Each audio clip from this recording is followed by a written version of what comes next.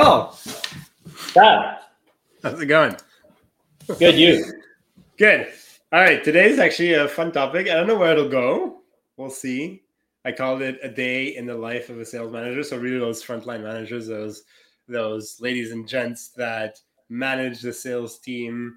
So not a VP, not a leader, like somebody who's setting the strategy, but really somebody who's in between. In between there, I see a lot of them.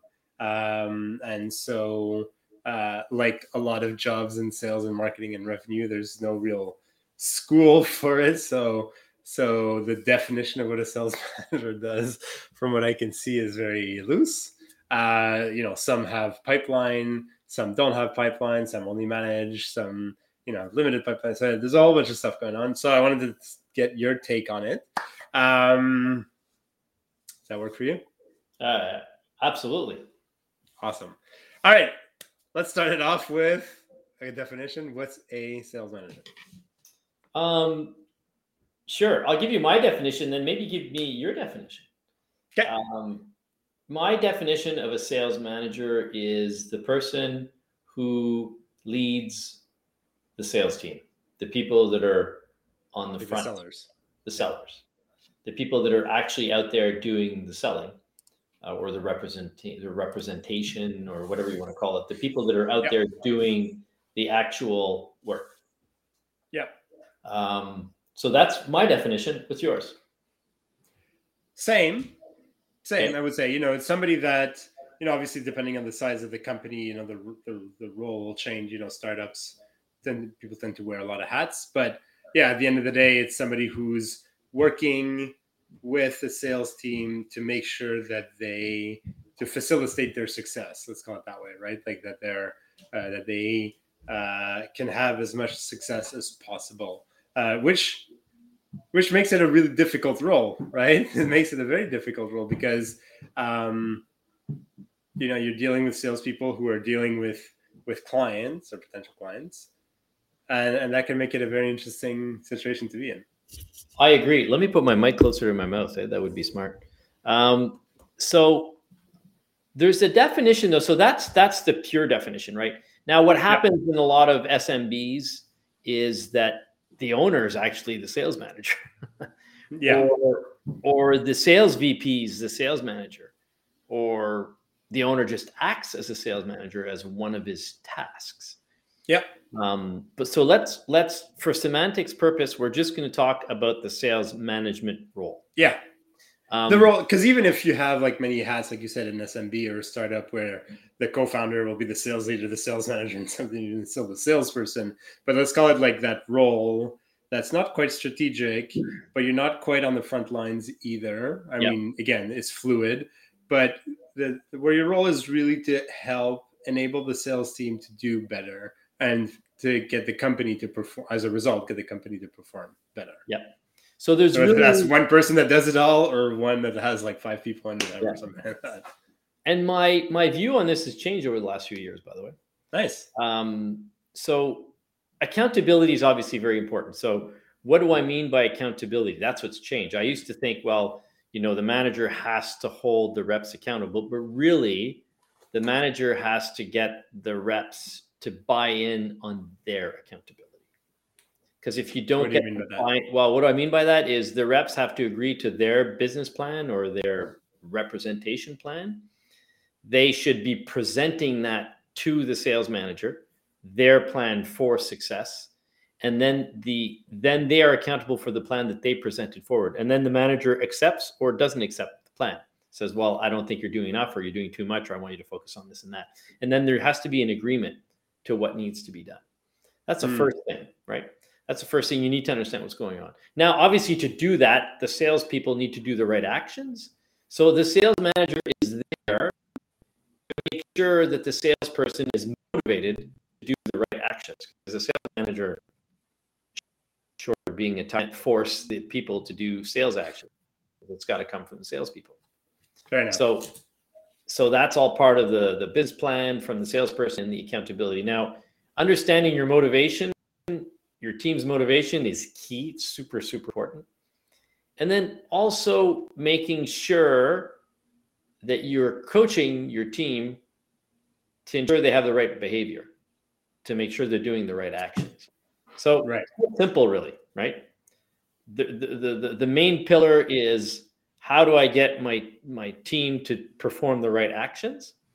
If I get their buy-in and I'm motivating them and helping them and coaching them to do the right thing, well, then we're doing the right thing. So that's all methodology and action and whatnot. And then you've got obviously the whole reporting part of it. How they enter things into the CRM and how the data is processed. And that, as a sales manager, you might have to do that. You might actually process that data to be able to supply it to yourself if you're the owner, or supply it to your sales leader if you're the sales leader. So really, there's just two things. There's what you do and the data you get, right? In the past, some people said, oh, there's 4 pillars. There's motivation, there's accountability, there's coaching, and then there was recruitment, right? So of course, recruitment, you want your eye on the team, what needs to be happening, but that often is at a bit of a higher level, at the leadership level. Like the sales manager might be told, okay, go find someone else. But sometimes it's more the sales leader or the owner that'll say, hey, we need to grow the team, whatnot. So as an executing sales manager, you're just making sure that your team is motivated, has the right tools to do what they have bought into what they're going to do. You're not going to force anyone specifically in today's market to do anything. The word force shouldn't exist. So if you're thinking of accountability as a whip, forget it. It ain't going to work. Accountability is more, what has my rep said they would do? I agree with it, and I'm going to help them get there. Yeah. And that's interesting, because it kind of answers that question of like why they matter so much. Because I think from what I've seen, and obviously it's a very small percentage of the sales world out there that I've seen, but I find it's a role that's often underestimated in a way, right? Like kind of often it's like, oh, the best salesperson gets promoted to sales manager, and then they get dumped in there, or somebody gets brought in for whatever reason. And it's like, kind of like, okay. And then I still hear that mentality, like, well, reps should do it, right? Like they have that, and they just kind of like, just sell, that mentality. So this idea that you need to have somebody that's there and helping them hold themselves accountable and getting there and ensuring that the data is legit in the system and all that stuff. Like that's an important role, but at the same time, we kind of almost throw it away, right? Like it's like, oh, Paul, you've been great for the past year. Here, you want a promotion? Boom, well, sales manager. Let's talk about the psychology behind that. It's because you and I are, sales and rev ops. So we believe in processes. We believe in the data and the analyses and learning from the best. So if we were to compare it to running, most human beings can run, and they just go out and run. So if you say, okay, just go out and run, they run. But if you're an athlete who wants to perform in a race, you're learning a lot on how to run and how best to run and how to maximize your performance. Well, it's the same thing with sales. Most people can sell and sales manage to a certain extent, because they're basically part of the natural human existence. But to do it well, you should look at the best practices, and you should look and analyze how you can best help your team to move forward.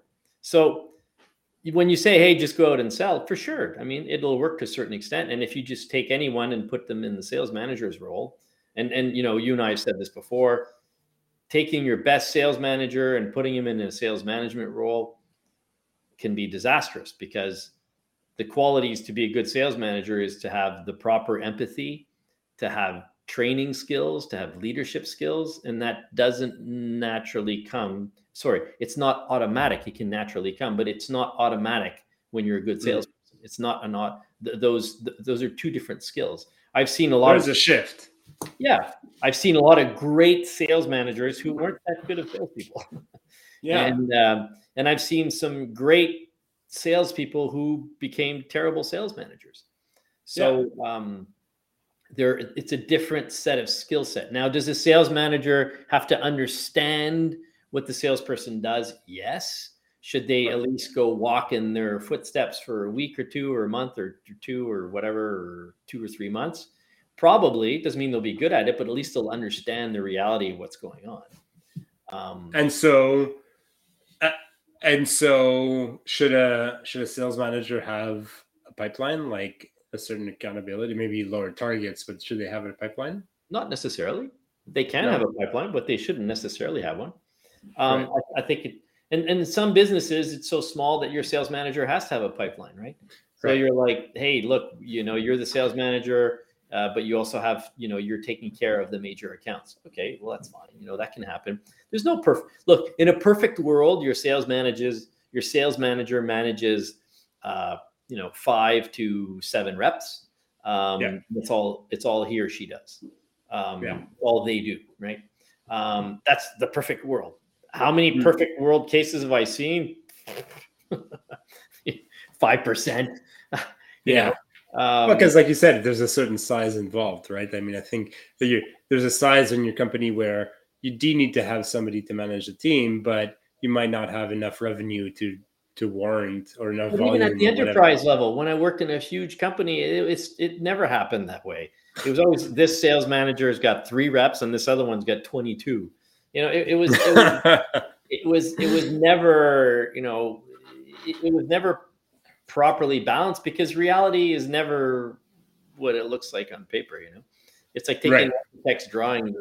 There's always some changes and things you have to do when you're actually building it, and that's good because you have to adjust for the reality that these companies are facing too, right? Yeah. Fair enough. And this might sound weird, but like, who should sales managers spend most of their time with? Because I mean, obviously they have their sales team, right? But then you're saying that sometimes they have to have their pipeline. They have a pipeline to manage as well, and obviously they're interfacing with the upper management, right? Like if they're the front line, there's people up there, whether it's just the co-founder and you're sitting next to each other, or you're a bigger organization and there's VPs and senior VPs and regional VPs and all that stuff. Like how should they be managing their time? Like who should they be spending time with? So it varies a lot. Again, this is something that's changed in my opinion over time. If you look at the average of very good sales managers, they'll probably spend about, close to 50% of their time or over 50% of their time with their team members, right? But it depends. If you're a sales manager who's managing 2 or 3 people and they're doing extraordinarily well, and your upper management is very demanding, you might be a very good sales manager spending a hell of a lot more time with the upper management because they like Right. your strategic point of view. In an ideal world, if you've got some junior reps that need a lot of coaching, you should be spending more time coaching your reps, right? Because you want them to move forward. Is there a magic answer to this? Of course not. And I've heard a lot of people in the past say, "Oh, it's got to be this number, or else you're not a good manager." It's not true because there's realities you have to. There might be some realities. There's new ownership, and they don't understand the business. Well, you might have to spend a lot of time with the new ownership because they want to talk to the specific sales manager. In a perfect world, on paper, you're spending at least 50% of your time coaching your reps. But let's say you've got a team of great senior reps that are doing amazingly well. Maybe you're not coaching them 50% of the time. You know what I mean? Yeah. And that's really interesting because it kind of ties into, I don't know if it's the last question, but the last question I had planned is like, how do they work with the CRM? Obviously I'm on the ops side of things. So that's a big question for me, but I think that's what you just said, right? If you're looking at your numbers and you're realizing, your reps aren't building pipeline or they're having a hard time closing, quote unquote, you're like, okay, clearly I need to be more involved with them and spend more time coaching because maybe we have a new person, maybe there's like some sort of a downturn in the economy, maybe, like I need to spend more time with them. And other time you're looking at the data and it's like, their pipeline's decent, they're this, maybe I need to go start spending more time with the leadership team and see how we can improve our strategy and grow and maybe get more of a head count or like work maybe closer with marketing so that we can generate more inbound leads or more demand for our products and stuff like that. So I think that's the last question is like, how do we work with the CRM when we're a manager? Okay, I want to answer that in 2 parts. Okay, first part I want to touch on is very important. What you just said is that if you're in a strategic way and let's say your industry or market's changing quickly, you are reporting what's happening on the front to the management so that you guys can readjust and make things happen so that it's one, easier for salespeople to sell, and well, that benefits the company, right? So that's super important to understand that balance. Now, if you're working in a very mature industry and there's no change, well, then your sales manager is probably spending more time with the salespeople because the strategy doesn't change that much, right? Let's say you're just flowing through a natural state of things. So that matters. CRM, like, we've said this before in many different ways. You and I are strong believers in CRM. CRM in and of itself is nothing if you don't use it properly, right? So if you don't have a good sales process in there, if you haven't loaded it and personalized it so that it's a tool that helps your salespeople, well, then it's just another useless app. But if you do it properly, it's amazing. It's a sales assistant. It's an aid to the sales manager. It's an aid to the executive team. It connects into your ERP, connects into your billing system. There's a bunch of wonderful things that the CRM becomes the hub, the technological hub that connects sales to the rest of the company and permits you to achieve, is a big part of achieving your goals. And a properly used CRM is amazing. But you and I both know, probably why we have jobs. Both you and I know that most people, not for their fault, but just by the very nature of human beings, are not maximizing the use of their CRM. And those that do will see, benefit. I was talking to someone yesterday who was telling me, we invested a huge amount in our CRM, but it's enabled us to do awesome things, and they're using it properly. And the salespeople see it as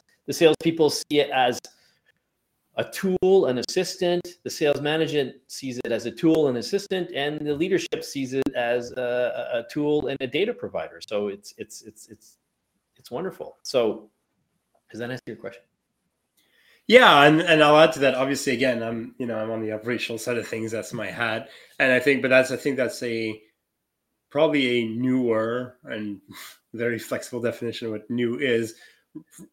Component to the role, right? Is like, why aren't my reps using the system? If they're not, right? Like, why are they not moving their deals? Like, where are the bottlenecks? Why is the system not helping them?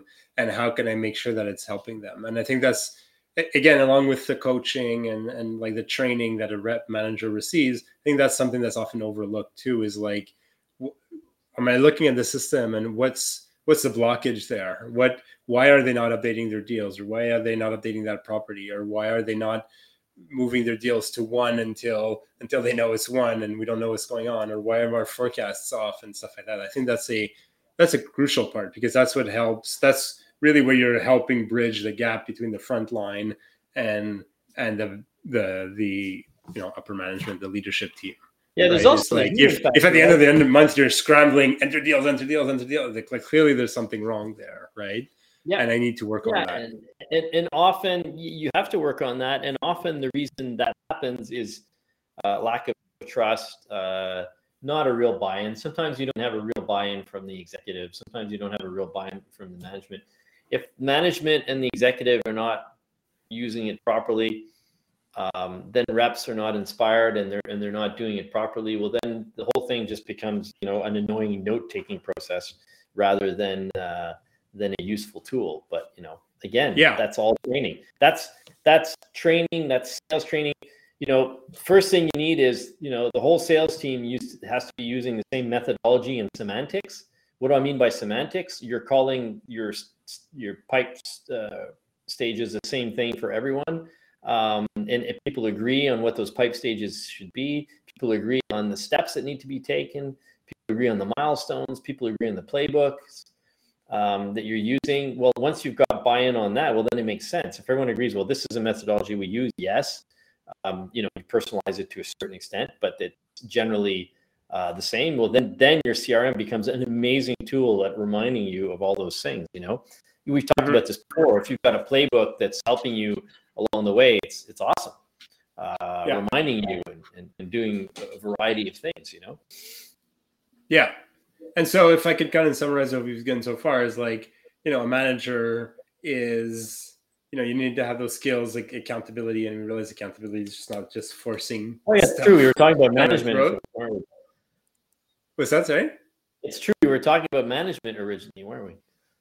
Yeah, but that's it. So your role is to help your team stay accountable, stay motivated, and collect the necessary information. But I think what I'm understanding from what you're saying is like one of the key roles is really being able to understand, what's blocking your sales team. Do they need me to spend more time with them and coach them on how to better manage their deals? If in that process of doing that, I'm realizing maybe our sales process makes no sense, right? And we need to review that, or why are they not filling out like why are we scrambling at the end of each week or each month or whenever their numbers are due to enter our deals and to move the deal? Well, probably because the CRM is not helping us at this point, and it's just becoming a data collection tool. And I think that's the hardest part, is like, especially if you're getting promoted from sales, like that shift is very different. Is like, I now have to kind of let go of cold calling and all that fun stuff, and start working with the team and managing the team and empowering the team. And that could be very different from one quarter to the next, or one team to the next, or one company to the next. One company could be very, we need to fix the CRM. And the other one that you can move to afterwards is like, I need to sit with a strategic team because the company just got bought. And for the next 3 months, it'll be very strategic, for example. Yeah, absolutely. And, just to come back to the original, really just management part of it, forget the CRM and the tools and everything. So let's assume for a second that, the power goes down and there's no, there's no telephone, there's no CRM, there's no tools. Sales manager is there to help his team achieve the company objectives, but the individual's objectives too, their work objectives. And if there's a disconnect there, it doesn't work. And the negative reinforcement, cracking the whip, just doesn't work. It works for some, works for the short term, but I've never seen it work long term. I've never seen fear be a good motivator for a long term. Right. You're just breaking people when you do that. So ultimately, especially in this market, right? Like, I mean, in any market, it's not a good strategy, but in a market where there's more demand than there are people, I mean, it's a killer, and I know it's off topic, but I just read a CEO who was like saying like, there's no hiring problem. What I do is I go on LinkedIn, and whenever the company says like, okay, we're going to be going back to the office, I just have my HR team call all the developers or people that I want. They're like, hey, if you want a remote job, and they're like, their hiring just got like 15-20% easier because of that. So I think it's like, you have to take into account the context that we're in. Yeah. You know what, Fab, to this day, it's like, I thought the pandemic would have taught people things, but sometimes I think, my God, some people are thick, because people love the flexibility of working from home, and productivity's gone up. Like, it's just it's people going back to their control freak positions. It's people having offices with 100 empty chairs going, we got to get the people back in here. It's excuse the expression, stupid human behavior. Because if your team was performing really well remotely, if the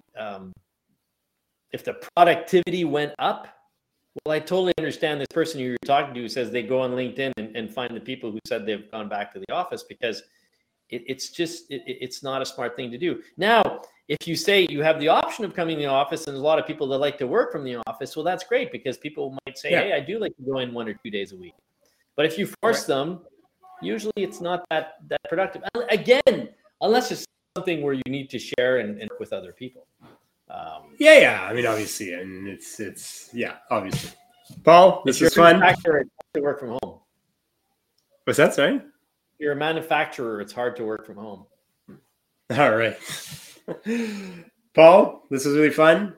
Next week, super interesting episode, a new feature that we're starting, a marketing-focused episode, marketing, sales, RevOps with our guest, Alyssa. So that'll be first edition of that, and I'll be really looking forward to that. In the meantime, have a great week, Paul. Have a great week, Fab. Can't wait to be with, have our third collaborator or regular collaborator next week. Take care. Our first regular collaborator. All right, bye, Paul.